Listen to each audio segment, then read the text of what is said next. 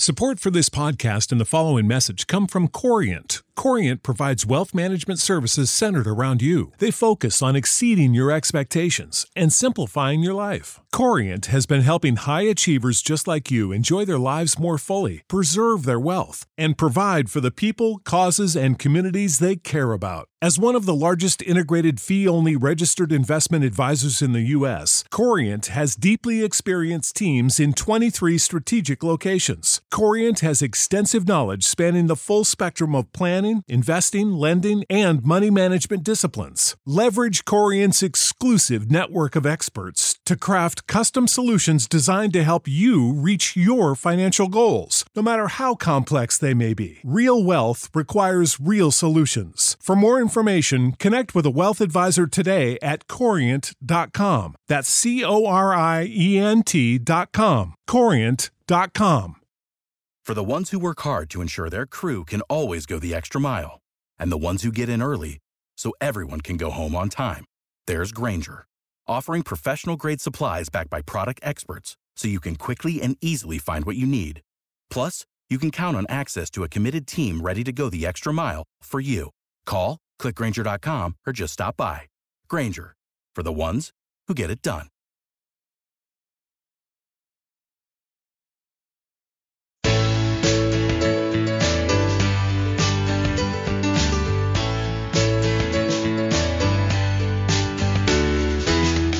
Welcome, everyone, to another edition of the Tomahawk Take podcast. I am your host, Jake Mastriani, and with me is Alan Carpenter. Hello. Fred Owens. Hi there. And guys, we are less than a month out from the season ending, and I'm already trying to find Winter League Baseball somewhere on the internet. I'm already missing the season. We already got a shortened, truncated version of it, and so I feel like there's still a void there. So I'm trying to find any baseball out there that I can watch. I'm already excited for the next season, although we still don't really know what that's going to look like. But I'm already missing baseball and ready for it to be back. But there's been a good bit of news going on still in the baseball world. Not so much signings or trades or any of that, but been awards week and the last couple of weeks. And just today, as we record this on Thursday, Freddie Freeman was announced as the NL MVP winner.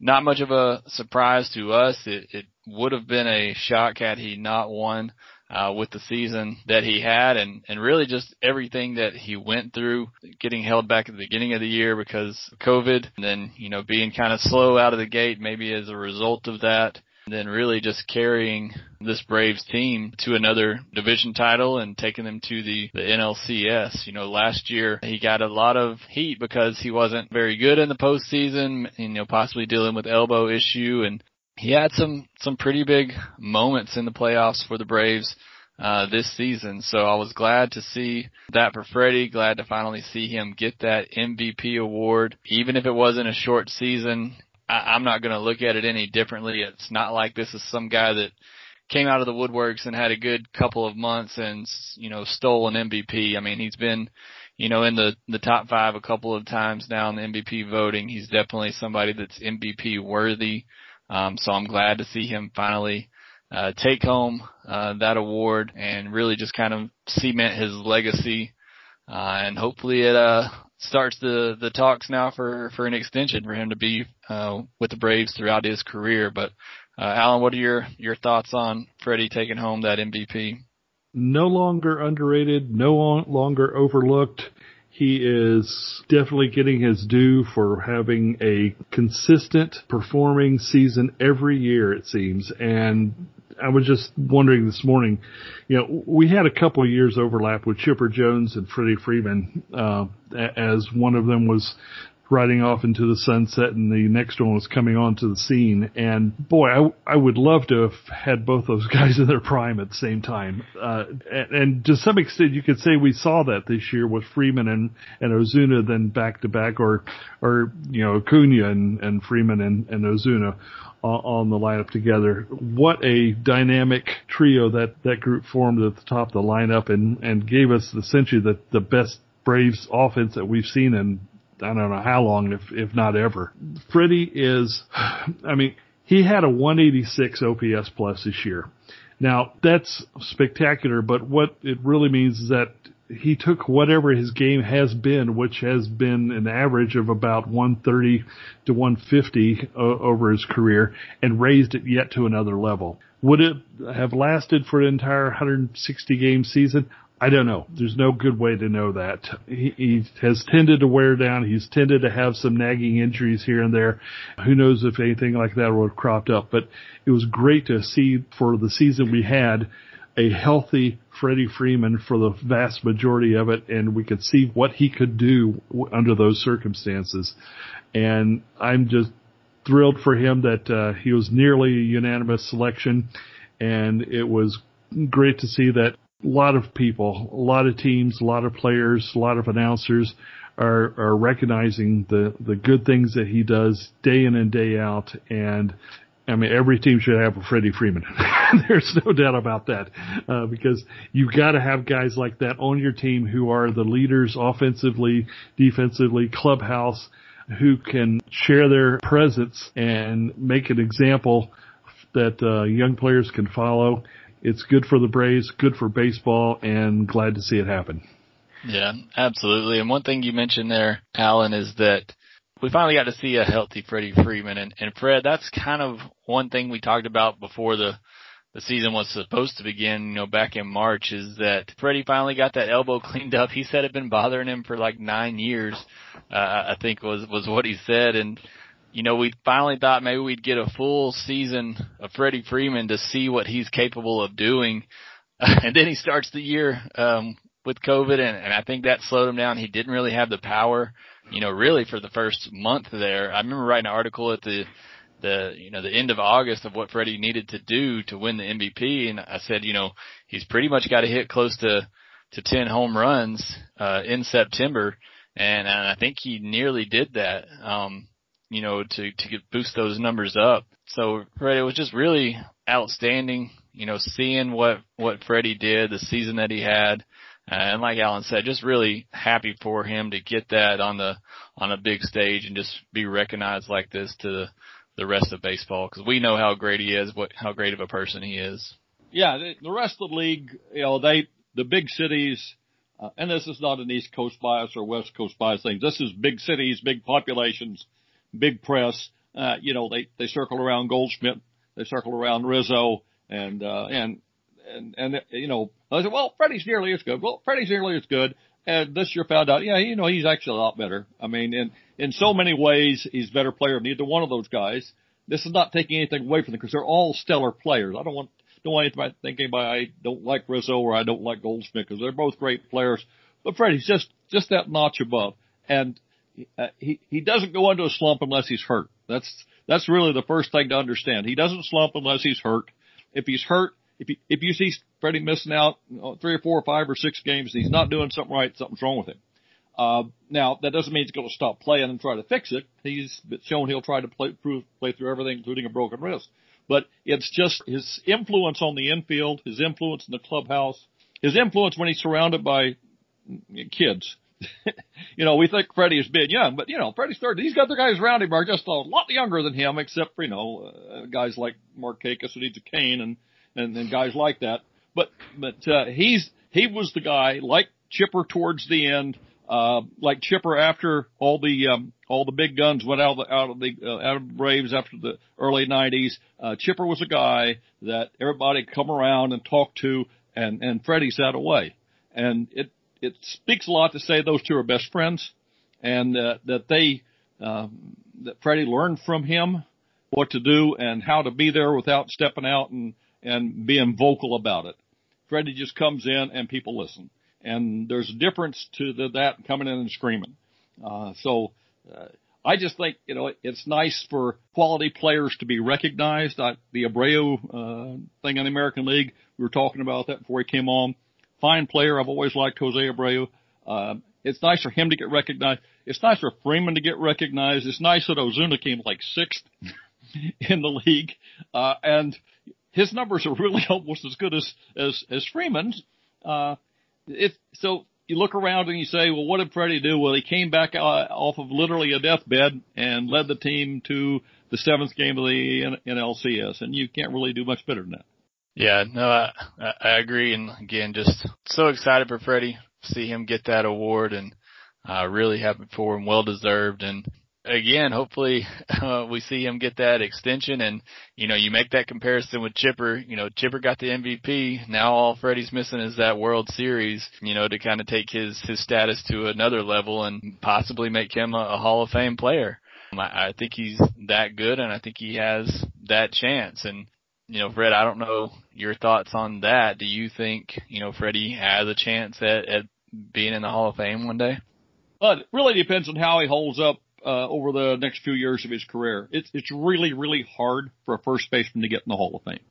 I mean, you look around, who's in the Hall of Fame? Well, now there's this Garrett guy, It's really hard to get first basemen into the Hall of Fame, and the ones there are cut above everybody else. Now, Freddie is there now. What he needs to do is continue to do it for the next 4 or 5 years. If he does it for the next 4 or 5 years, then yeah, he's got a real good shot at it. If he tails off, if he gets injured, as Alan pointed out, he's had these little injuries, not injuries as being injury prone. He got hit in the rest of the baseball. He got the COVID thing, the elbow injury. None of that's really his fault. It's just as you get 31, 32, 33, and you're playing that 162 game grind every year, it wears your body down. And I think he can get there. I don't think he's there yet. If it was to stop today, no. But, in 4 or 5 years, he continues to put up these 900. He hasn't had an OPS under 850, under 847. See, 840. He had 897, 847, 841, 968, 989, 892. So he's above 800, above 850. And he seems to be getting better every year. If he does 3 or 4 more years of that, then yeah, he's there. Yeah, now just looking at Baseball Reference right now, Alan, and looking at, WAR leaders for first base, and they have Freddie at about 38.5 WAR, and I think the, probably cut off there for Hall of Fame first baseman's around 60, so he's still got about 20 more to go. But I think he definitely, has a shot. Again, he's got the MVP now. If he get the World Series under his belt, and like Fred said, have 5-7 more years of, 900 OPS seasons, I think he can get there. Let's look at the guy who's the prototypical not quite good enough guy, which is Fred McGriff. First baseman. His career WAR on the Baseball Reference side is 56.1, so your 60 cutoff is pretty close there. He had 493 homers, 284 batting average, a career OPS plus of 134. Okay? Now keep those numbers in mind. Freddie is at 240 homers in 11 years. McGriff played 19 seasons and got 493. So Freddie is a little bit under the pace of homers. He's not a homer guy as Freddie McGriff was per se, but he's in the neighborhood in the homers. Right now, Freeman's at 139 as on his OPS plus, again, as compared to 134 for McGriff. So he's running right around that pace that McGriff did, but Freddie McGriff played all the way until he was about 40 years old, and I think Freddie Freeman is going to have to do that kind of a pace, keep up what he's been doing. I don't know if it's hard to say whether standards are getting any more easy or not for getting into the Hall of Fame. Now that we're essentially out of the steroid era, it might be a little easier. I think this is something that certainly hurt McGriff, is that he was by all accounts, a non-steroid guy in a steroid era, and not getting a couple of breaks in terms of the strike and strike shortened season and a couple other things that kept him away from 500 homers. I think that's kept him out of the Hall of Fame. So I do think McGriff belongs, and I think that Freeman is on a pace that could get him there. But like our Fred has said, there's too many Freds here today. But if he can hold up that kind of pace and keep it, maintain it, which is one of the hallmarks of Hall of Famers, is that they're consistently performing well for a long time in their career. And in fact, for first baseman in particular, you're going to need to do that because it is hard to get in as a first baseman, and you're going to have to show that kind of a consistent record over a long period of time. So he's on that sort of glide path, but he's going to have to keep it up. And I dearly hope he does, of course, and I hope he does in a Braves uniform. I think that would certainly help him too. But it's something we're going to have to just watch and see how it develops, because I think it's going to be close as it is. The last first baseman admitted was Jeff Bagwell. Bagwell played 15 years. He finished with 446 home runs. He had an OPS plus of 150, and Bags never won a MVP. World Series. He was MVP, and he was Rookie of the Year. He was Rookie of the Year in '91 and MVP in '94, but no World Series. They're like, because they kept playing the Braves in the postseason. Yeah, ran into the Braves and ran into the White Sox. But Bags is the last first baseman to get in, and I think he played 15 years, 14 years actually, because one of those he only played 30 games or so, and that's 2,111 games. Freddie's at 1,386 games, and like I said, an OPS plus of 139. He's got some climbing to do to get to Bagwell, but if he wins the World Series and he maybe picks up another MVP along the way, that'll do it, I think. But, it's really tough for first baseman. Everybody thinks first base, and teams do this. They take guys that, they can hit. We'll let him stand at first base and catch balls. And that's what first baseman will get a lot of respect. The Rodney Dangerfields of the game. The ones who rise above it, they get recognized. But McGriff not being in is a sin. And I think you're right. I think if Freddie falls at least above McGriff or around McGriff and close to Bagwell, he gets in. If he doesn't, he doesn't. Yeah, no, that's why it pains me as well to not see Freddie get as many Gold Glove awards. He's got the one, because I feel like he's been one of the best defensive first basemen in the league for a while, but just because he doesn't, Gold Gloves obviously are based on notoriety, and he hasn't had that, and, he's been overlooked, because I think that's something that could boost his resume as well. The other thing too is I don't know how voters are going to look at this season. This was basically a little over a third of a season, and Freddie's having the best season of his career. You could have, easily seen him hit another 20 home runs, drive in another 50 to 60 runs. That's a lot of counting numbers, off the board, when it comes to the end of his career. And you could say, man, if he just had 20 more home runs to get him, 400 or 450 or whatever it may be at that point. So it's interesting to see, how voters may handle this 2020 season and players, who are playing during their prime, as Freddie and others were.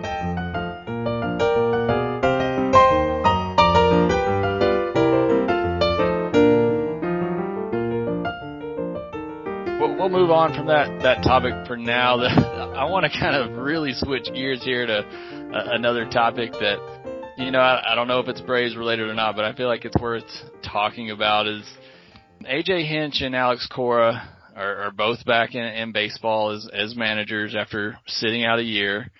Major League Baseball did nothing to Justin Turner for going back on the field after the World Series after testing positive for COVID. And John Capalella is still banned from baseball forever. Now, I'm not trying to back what Coppy did. He did what he did, and if that was the punishment that was needed for it, then good. But AJ Hinch and Alex Cora, they cheated the game and won World Series and profited from it. And they got a slap on the wrist for a year, and now they're back in baseball as managers. That just doesn't sit well with me. It doesn't seem fair. Major League Baseball just does not seem to have a handle on what to do with punishments, and it just looks bad on them.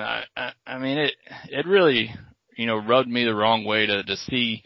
We all know they handled the Astros situation poorly. All the players got a slap on the wrist. The Astros are just so smug about it.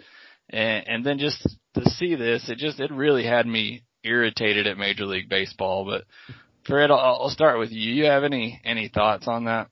Well, yeah, I have thoughts on that. I was thinking about just taking the rest of the podcast off.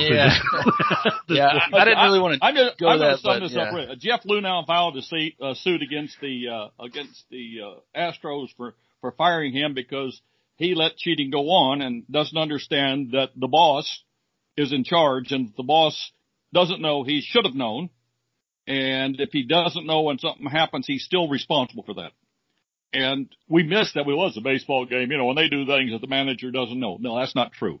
That is not true. And if the manager didn't know, then he gets fired for not knowing because he's too weak to manage a ball team.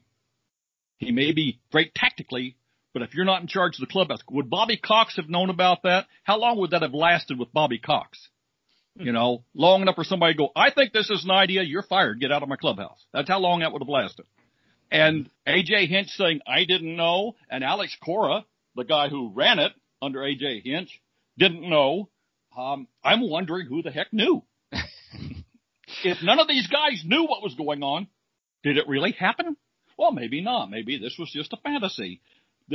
These guys, they make me so mad. They go, well, Hinch, he couldn't have done anything about it. Brian McCann couldn't have done anything about it. Yes, you could. If you can stand in front of a man at third base and not let him cross home plate because he pimped a home run, you can stand up in the clubhouse and say, guys, this is cheating, and if you don't stop it, I'm going to the league. I'm at the end of my career. I don't care who I make mad. Did McCann do that? No, he did not.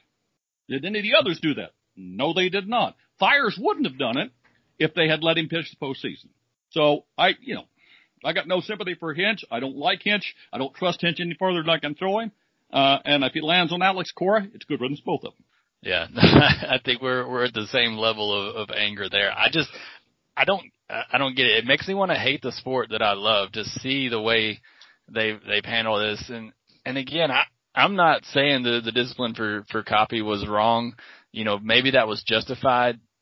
But none of this seems to make sense with how Major League Baseball does this, and that's what's so frustrating. How do you not ban the manager who cheated a team out of a World Series? Ban him for life. If you're going to ban Coppy for what he did, ban this guy for life. Alan, I don't understand it. I need to quit talking about it because it makes me so angry, but I just don't get it. Well, you're giving me a shot at it, so it's going to still be bad for a while.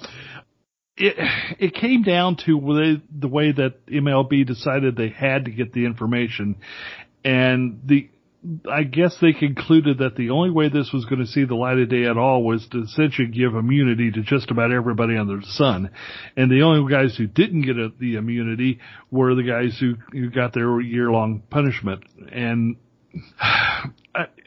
Coppy got nailed for life because he was essentially, by all accounts, belligerent, stonewalled the investigation, denied, did not help, and essentially tried to hide the evidence and was bad to his employees and just did not have a good demeanor about the whole thing.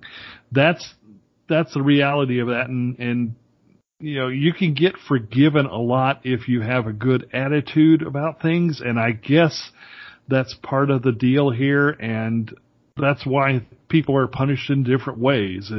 It's not necessarily fair, it's not necessarily right, but it's the way of the world, unfortunately. And I don't like the way that the Astros thing came down either. I do think that as a minimum, the World Series title should have been taken away from them.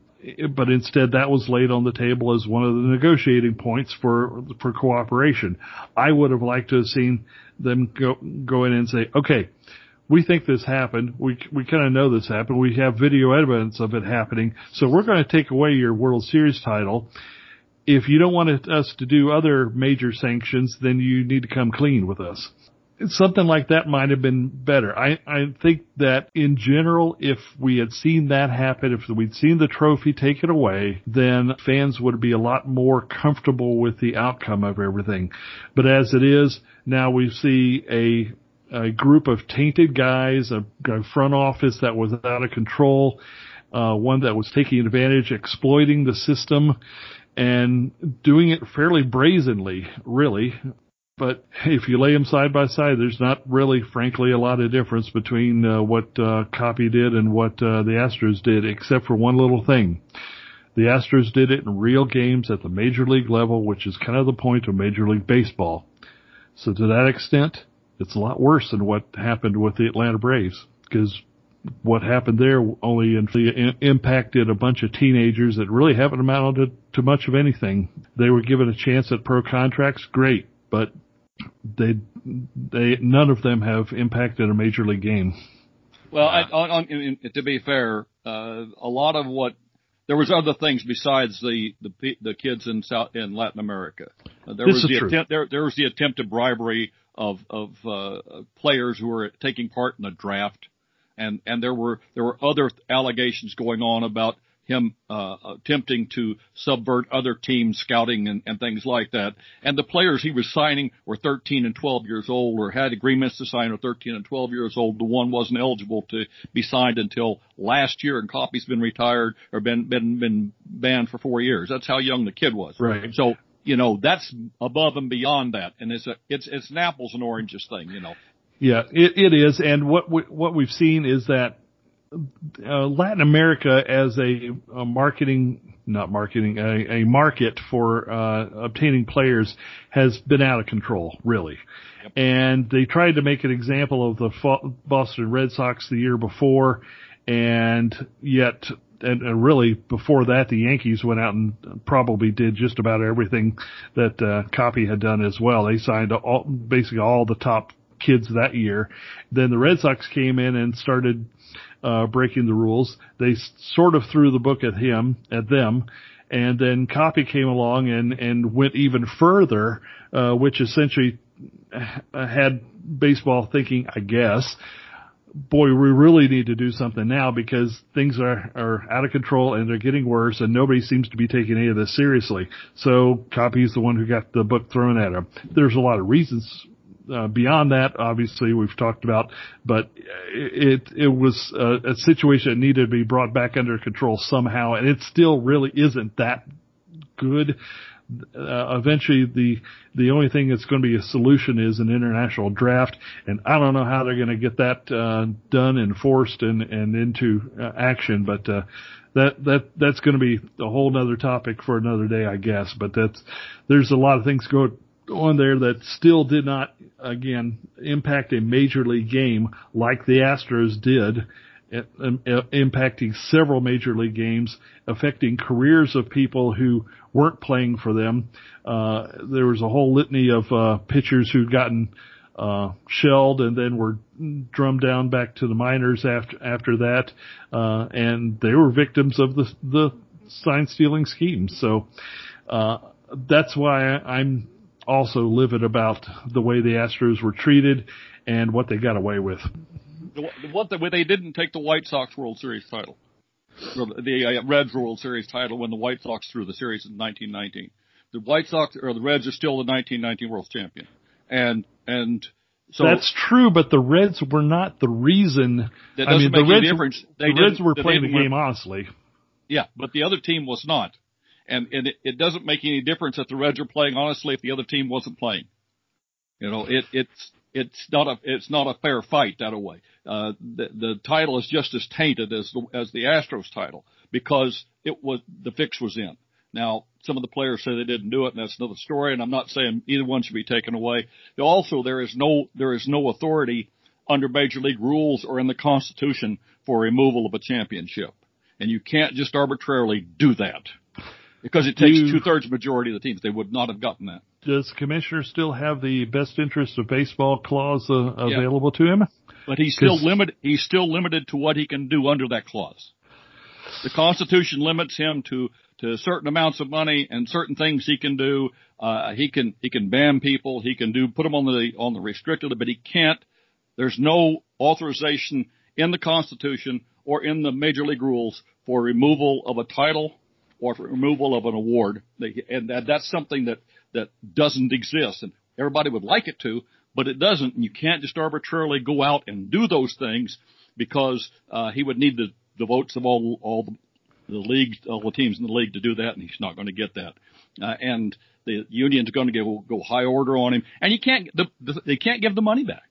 Oh yeah, there's that aspect as well. But I mean, that's why they fined him the maximum amount they could under that Constitution of $5 million, which wasn't nearly enough to cover it. But I would be curious. I don't know if they actually tried to pull the crowd on removal of the title. The information I recall is that they did not, that they took that off the table fairly early.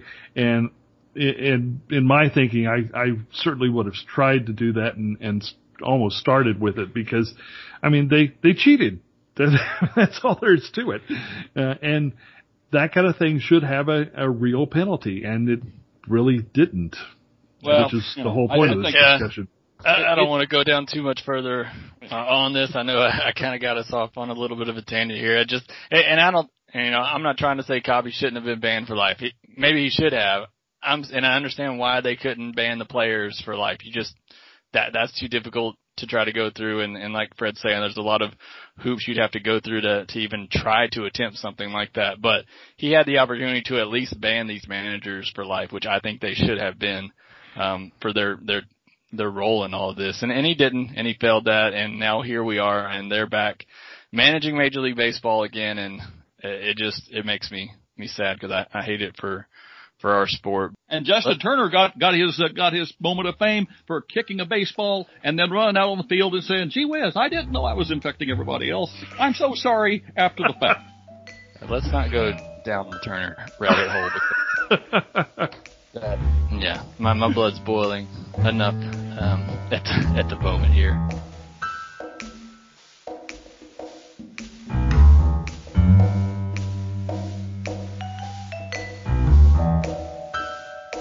On the upside, we have a promoted assistant general manager went to the Angels. Yeah, so that's the next bit of news here I wanted to mention, is that the Braves did lose an assistant GM to the Angels, and I was talking with Fred before we started recording here. I'd honestly never even heard of the guy, and I'm trying to find his name now and can't. But Paul Manassian. Thank you. Yeah, yes. I knew I couldn't say the last name. Perry Manassian. Perry Manassian. Kind of like Perry Mason, except with a little lilt in it. Except he's Asian at the end of it. Yeah. He's a small Asian. We'll stop. We'll stop right there. That's probably another rabbit hole we don't want to go through. Yeah. But he goes to the Angels, and as I, again was talking to Fred beforehand, hopefully that's a good thing for the Angels. I want to see them do good things. I don't really know what that means for the Braves front office. I don't know. Somebody will probably just get promoted within to that position, but the Braves do lose their assistant GM to the Angels as he becomes the GM for the Angels. The other bit of news this week is the Braves signed Josh Tomlin to a 1-year deal for $1.5 million. I know me and Alan have both kind of written on that since it happened. But Fred, what was your take on the signing? I'm laughing because I figure I know what you're going to say. But I don't have anything against Tomlin. I just thought $1 million. It's $1.2 million guaranteed because he gets $1 million this year. He has a $1.5 million option for next year, and the buyout's $250K. So it's a guaranteed $1.225 million, as I recall that. I don't have anything against Tomlin, but you saw what happened to him at the end of the year. When good batters got more than a look at him, and he's going to be a year older next year, and he's not going to be any better. And to me, there are other pitchers out there that could have done that. But he is what he is. He's going to be the mop-up guy, the guy that comes in to give you 2 innings. Gee, I need to start, and I can't get anybody from Gwinnett or whatever the heck we have the teams at next year. So go get him, Josh. But he's no longer even a spot starter because his spot starts weren't good. Now, he has good points. I just thought with money being as tight as it is, I guess the flip side of that is, gee, he's going to do that for $1 million, and that's chump change today. I don't have anything against it. I just thought, I didn't think it was a good sign for the postseason because that sort of, if they're going dirt cheap, and I know they won't say that, but if they're going dirt cheap, then that doesn't sound good for the rest of it. And that's all that means. It's nothing against Tomlin. It's not that I don't think he can go out and do what he did this year a little worse because he's older. That's my whole point. Yeah, no, and I agree with that, but I think he was forced into a role he should have never had to be in. He is not a spot starter. He's a guy that comes in when you're up by a lot or you're down by a lot to save your bullpen, and I think that's very valuable for a team over the course of a full season, a full regular season. So that's why I like Tomlin. I think he's been great when he's been with the Braves. 2 years ago especially, I thought he was, an unsung hero for the team, the way that he just came in and pitched 2 innings, threw strikes, really didn't give up a lot of runs, and helped, save the rest of our pitching staff. So I get the signing. I think they're signing him hoping that he doesn't have to make any more spot starts, that the rotation will be good enough next year they can put him back in his normal role in the bullpen, where I think they really like him. And, he's just a good mentor for the young guys out there. He possibly, saved AJ Minter's career. Maybe that's a little dramatic to say, but, seeing the results that he had this year and kind of praising Tomlin for that change. So I like the signing. I'm kind of with Fred too, though. I feel like there's other guys that could do it.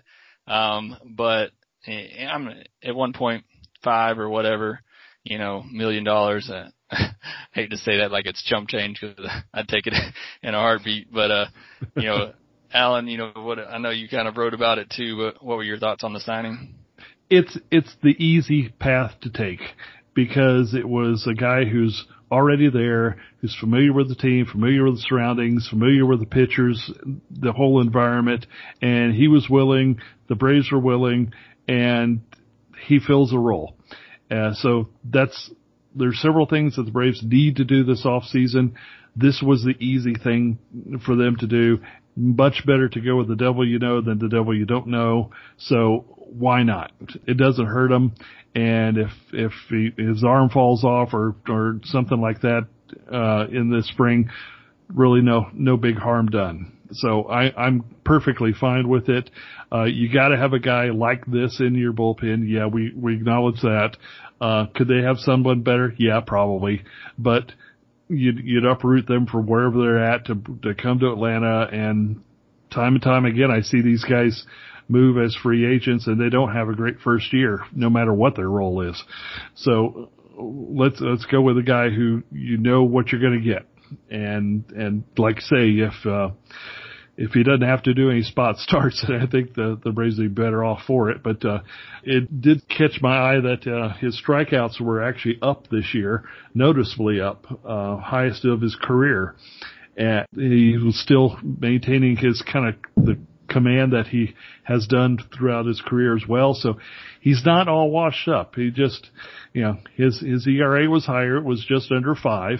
But again, that was partly because he was doing some more starts that he shouldn't have had to do. And hey, when you're pressed into emergency service, you go with your break glass, emergency kind of guy. And that was the case here. So, again, if we, see him in a, long man role and innings eater, bullpen saver kind of role, I think he'll be fine. And $1 million is not too much to ask for that kind of thing. So sure, let's just go with that and move on to the next task on the list that needs to be checked off. Yeah, I agree. I think it was just the easy thing to do. Interesting. Which makes Tyler Flowers the easy thing to do. Yeah. Yes, it does. I'm not going to argue that. But actually, I do think Nick might be back on the bench, but we'll see how that goes too. They don't sign Nick Markakis and put him on the bench, Alan. You know this. He'll be. I know that, but they should. They're not going to get Markakis back. They should make him a coach. Yeah, they're not going to get Michael Brantley. It looks like he's starting to look like he's going to be an Astro again. So that's unfortunate. Yeah, there's other players out there. Eddie Rosario is going to be non-tendered, and he could do that job and just. That would be interesting. Yeah, he's going to be $7-8 million, and he's going to be non-tendered by the Twins because they have outfielders coming up that aren't that expensive. Rosario's big issue is he air conditioned the ballpark up there quite a bit, but he does hit a lot of bombs, and he plays the perfect second platoon to Adam Duvall. Yeah. I want to go back to the bullpen for a second, and I wanted to note on Tomlin this year before he was moved to a spot starter, his ERA was 1.59. So, you don't want to think that my boy's all washed up there. I'm a big Tomlin supporter there if he's in the right role. Like Brett said though, once you see him an inning or, a couple of innings, then he's not fooling anybody.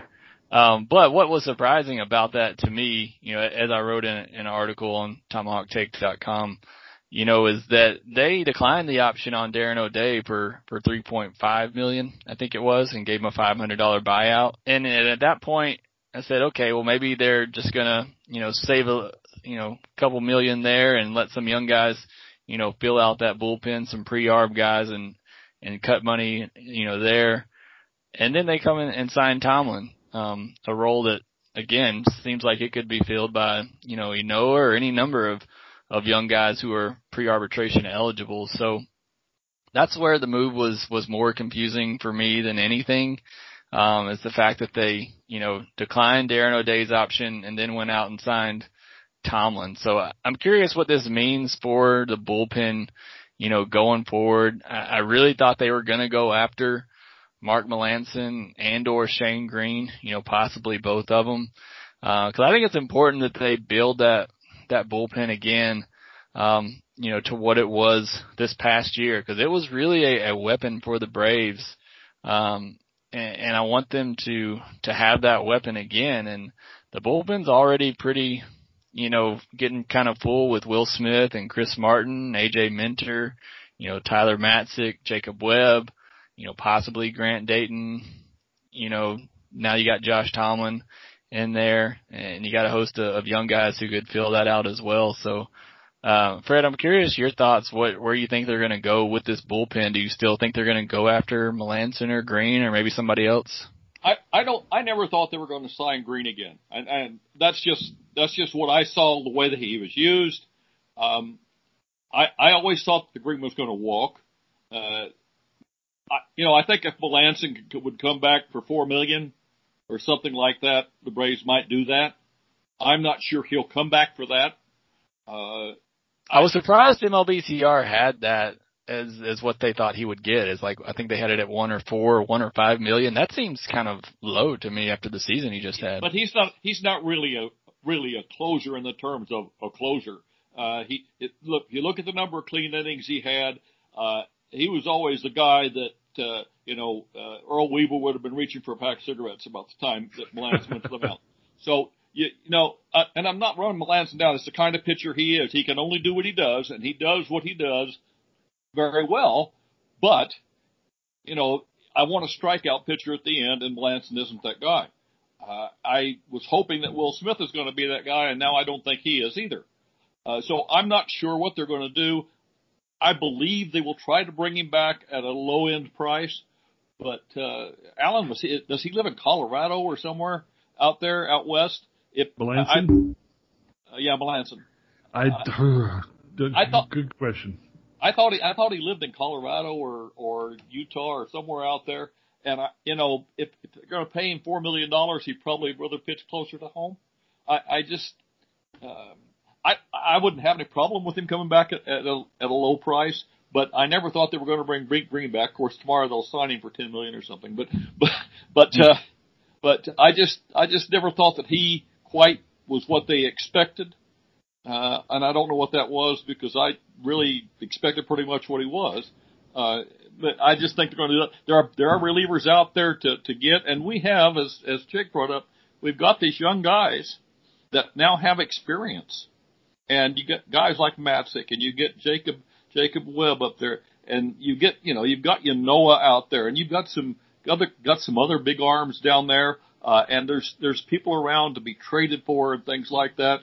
I do think they need to get somebody, a Blake Trinan would be really nice. But again, I don't know that they're going to spend that kind of money in the bullpen. I think that they're going to try to fill the Ozuna hole and then look and see what's left. Yeah, no, Alan, the free agent market for relievers out there is very good this offseason. And so I think there'll be plenty of arms available. I mean, you got guys at the top there like Liam Hendricks, Kirby Yates, Brad Hand, Roberto Osuna. I mean, Ken Giles. These are all guys who have been top relievers, and they're all available, and that's just kind of at the top. I mean, the reliever list is really 20, 30 deep of arms that have been good. They're obviously all getting kind of old now. They're all in their 30s, but there's guys out there to be had, and I think you can probably get them relatively cheap this offseason. But I still think the Braves will look to add another arm or two. You just mentioned Melancon and Green just because of the familiarity, like we talked about with Thompson, but there's probably other guys out there that maybe they can get even cheaper who may even be the type of guy that Fred's talking about, you know, the power pitcher, the strikeout guy, because, yeah, Melancon's K/9 was 5.6 this year. I think probably the lowest of his career. So not typically what you're looking for at the back end of your bullpen, and not really what you're looking for in the playoffs. When, you know, looked at the Dodgers coming out, they had, you know, guys throwing 100, guys who were striking out everybody. You know, that's kind of the guy you're looking for at the back end of your bullpen, especially when it comes postseason time. Yeah, I wonder if A.J. Minter might be in a position where they might want to try him out at closer now after the season he just had. That'd be a bit of a leap, but it's certainly possible. Will Smith was hired, I think, to be that guy eventually, but like we said, Fred mentioned in particular that he took a clear step back in this year, and I'm not sure that the Braves are really going to quite get what they expected for the money they're paying him. I think that on Darren O'Day, they may have gone to him and said, okay, we've got a $3.5 million option with you. How about if we call that like $2 million and see if you want to take that instead? And he must have said, no, thanks. And then they parted ways. That was a mistake. If he did, that was a mistake, because like Jake said, there's a boatload of relievers out there, and he's essentially a Roogie. I agree, but certainly the Braves are trying to save some money, and I think they would have probably made him an offer of some ilk. May have been an offer that he just wasn't willing to accept. But I mean, when it comes down to it, next year is his age 38 season. So in his role, and we've called it more or less a Roogie, a 3-batter minimum Roogie. It's probably not one that they were worried about replacing. So they let him in that $3.5 million go. They give him the $500,000 buyout. I don't know what it would take to re-sign Melancon, really. He's up at that kind of age as well. But I don't know. I think that Shane Green has priced himself out of the market with the season he had, so I don't think he was going to be a target anyway. So You've now lost O'Day. You've lost maybe Melancon. You've probably letting Green go. So you're going to have to replace 3 guys in the bullpen. That's another reason why they went ahead and got Tomlin under contract, because, again, it was easy to do. Are they going to do a tender offer on Luke Jackson? There's another guy who's a possibility for leaving.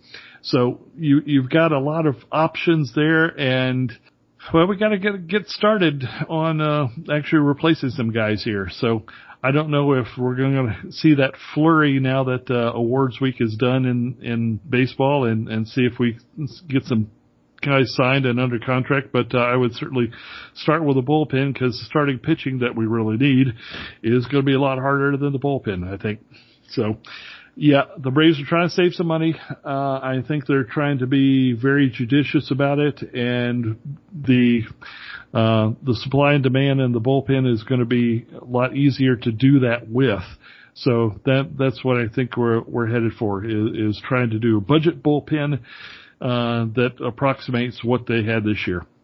Yeah, I think you hit on something there, Alan. I mean, the need for a starting pitcher and somebody to replace Ozuna is a lot bigger than the bullpen, obviously. And as we talked about, there's just going to be so many bullpen options out there. I think the Braves can kind of sit back now, knowing they already have a good base for a bullpen, and kind of just see where the chips fall. And, you know, there's plenty of guys out there they can probably grab on $2-3 million one-year deals to plug in there to fill out the rest of the bullpen. So I'm not too worried about it, but I do think they probably still need to go out there and get another veteran, arm or two to fill out the rest of the bullpen at some point, but not a major need, not as big as the other needs that we mentioned. And frankly, I think that the draw for the Atlanta Braves in particular is going to be a lot easier to attract to these guys than perhaps a lot of other teams. So that may play into it as well. Yeah, so just kind of wrap things up here, Fred. What are your overall thoughts on the off season? I think it's going to be a very slow off season. We still have a lot of questions that need to be answered as far as, the DH and the postseason, and I just really don't think we see a lot happen until those things are decided. Yeah, I think you're going to see some movement once the non-tenders are out there. There's going to be, I believe you're going to see a lot of people looking at the non-tender guys like the Eddie Rosarios and the other guys who are just about really good. They have a really good niche they fit in. And if you're a team like the Braves or the Padres, maybe the Reds, the Mets, certainly. If you look around at the non-tenders that you can see going out there, you might see a flurry of those guys picked up a little bit. I think, I think you're going to see some minor league some Rule 5 guys picked up too. I don't know how much that's going to bring around, but you're going to see teams looking for that. And then there are people out there who are going to be trading players away because they need to dump the salary. And, if you look around, and I don't know who that is, I've done some preliminary stuff, but the article on how much money the Braves lost over the last 12-month period is pretty sobering. And again, 130 million is really optimistic, and I'm thinking, maybe 120 now. And if you do that, it depends on what you do. I think maybe you trade and try to look for these guys that have contracts that you can afford, and maybe they need maybe Team X needs an AJ Minter, and they've got a starter that's extra that's making $2 million more than they want to pay. I don't know who it is. I haven't done anything like that, but you're going to see that kind of maneuvering. Now, Cohen's going to spend money in New York. Artie Moreno's probably going to spend money in California because he's got a new GM and he's got Trout.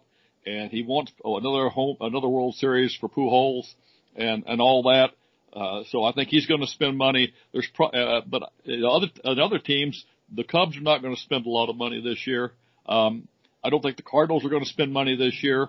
So you sort of look around and you can point to the teams that are going to spend money, and what they need is pretty much the big name stuff. So I just think probably slow. And the non-tenders get settled in. A few of the free agents, the low-end free agents, the Tomlins, get picked up. And then it's going to be quiet until, what's Alan used to say, the 1st of February, it's going to be busy as the Dickens. Okay. So, yeah, I think that's probably what's going to happen. Yeah, and in case you haven't read the article Fred wrote a couple of days ago about the Atlanta Braves, revenue losses, make sure that you go and check that out on TomahawkTake.com. Really insightful stuff. It's kind of talking about where the Braves are going to be spending wise and how much they've lost the past year. So make sure you go and check that out. But Alan, what are your thoughts on free agency and how this offseason may play out? I think that you're going to see a lot of interest in deferred money again. This is going to be an option for teams that are like the Braves, have aspirations on a World Series title, but they don't have a lot of financial flexibility anymore to do that as the losses continue to mount. The idea that you could maybe defer some of these contracts would at least enable to get players money, and that should be attractive to them because they may not be able to get it any other way, and still field a highly competitive team that way. Don't know how it's going to work for things like maybe a Freddie Freeman extension that may come into a clause like that as well. But that's sort of my hot take on how I think some of these teams are going to navigate the off season. If you don't have a lot of resources, you got to figure out some way to do it while your window is still open. And by golly, the Atlanta Braves window is wide open for playoffs and continuing to be highly competitive. They need to do something in order to make this happen. I think a deferred compensation kind of an approach may help them. And it's not something they've traditionally done, for sure. The Washington Nationals are the ones that are sort of the prototypes on that. But I think it could help them in the future, or help them in the present, while mortgaging their future a little bit, that we may have to worry about later, but at least we might have a chance to hoist a trophy in the next couple of years if they do that. So that's what I'd like to see the Braves do, to navigate through these deep waters. But at the same time, yeah, I think it's going to be slow. I think it's going to be a lot of hand wringing for a lot of people trying to figure out how in the world to accept monies that, they wouldn't ordinarily expect, at these levels. So we'll have to see what happens. But, yeah, by February or so, it's going to be really interesting. There's going to be a couple hundred guys that still need to be signed. Yeah, no, I think we're all kind of in agreement there. It's going to be a little slow. I think we're going to see a lot of these easy Josh Tomlin signings, like we talked about, these, less than $5 million signings that the teams just need to get something on the board to kind of fill out the roster. But I don't think we're going to see a lot of these big guys go, for a while, maybe into December, January, maybe even in February, like you've been talking about. But I think it's going to be a slow off season, slow winter for sure. I mean, we don't even know what next season is going to look like at this point. We don't know if fans are going to be allowed in the stands. So it's just hard for teams to, make $20 million decisions when they don't know what next season looks like, or how much revenue they can expect to not have next year. So definitely going to be an interesting off season, but still looking forward to it, because like Alan said, the Braves are in the middle of this window now, and really now to probably 2025. If the Braves don't win a World Series in that window, it's going to be quite disappointing with the players they have, the favorable contracts they have on those guys, and this is assuming they extend Freddie Freeman through that. But if they do that, you essentially got Freddie Freeman, Ozzie Albies, Ronald Acuna, Mike Soroka, Max Fried, Ian Anderson locked up, through that 2025 window that I'm giving them. So it is an exciting offseason, I think, for the Braves, just because they're in that window. I think they're still going to be, one of the teams that are going to push for it, when maybe a lot of other teams kind of will shy away from it after the financial losses of 2020. So I am excited to see, what they do. I think there'll be bigger signings for the Braves this offseason than Josh Tomlin, even though he is my guy, and I am glad that he's back with the Braves. But I think there'll be bigger things ahead for them. But that'll do it for this edition of the Tomahawk Take podcast. As always, we appreciate you tuning in and listening. Please make sure that you subscribe to the podcast, and make sure that you check out TomahawkTake.com for all the articles and daily content that we put out on the website. That'll do it for this time, and we'll talk to you next week. This, the 35th episode of the Tomahawk Take podcast about Three Freds and the Rule Breakers, hey, there's a band name for you, has been a production of TomahawkTake.com and Fansided LLC, a subsidiary of Minute Media, Inc. Opinions expressed on the show today are those of the participants alone. Minute Media disavows all of them. All rights reserved. Two of the musical selections used today come to you under the auspices of the Creative Commons license, terms of which are available at creativecommons.org/licenses/by/4.0. These were pieces by Kevin MacLeod entitled Fig Leaf Rag and Spyglass. His works are featured at incompetech.filmmusic.io. All other selections used come via rights purchased by TomahawkTake.com. Thanks for putting up with us today, and we just hope that after this we're not banned for life. And assuming that's the case, we'll see you for the next inning. For the ones who work hard to ensure their crew can always go the extra mile, and the ones who get in early so everyone can go home on time, there's Grainger, offering professional-grade supplies backed by product experts so you can quickly and easily find what you need. Plus, you can count on access to a committed team ready to go the extra mile for you. Call, click Grainger.com, or just stop by. Grainger, for the ones who get it done.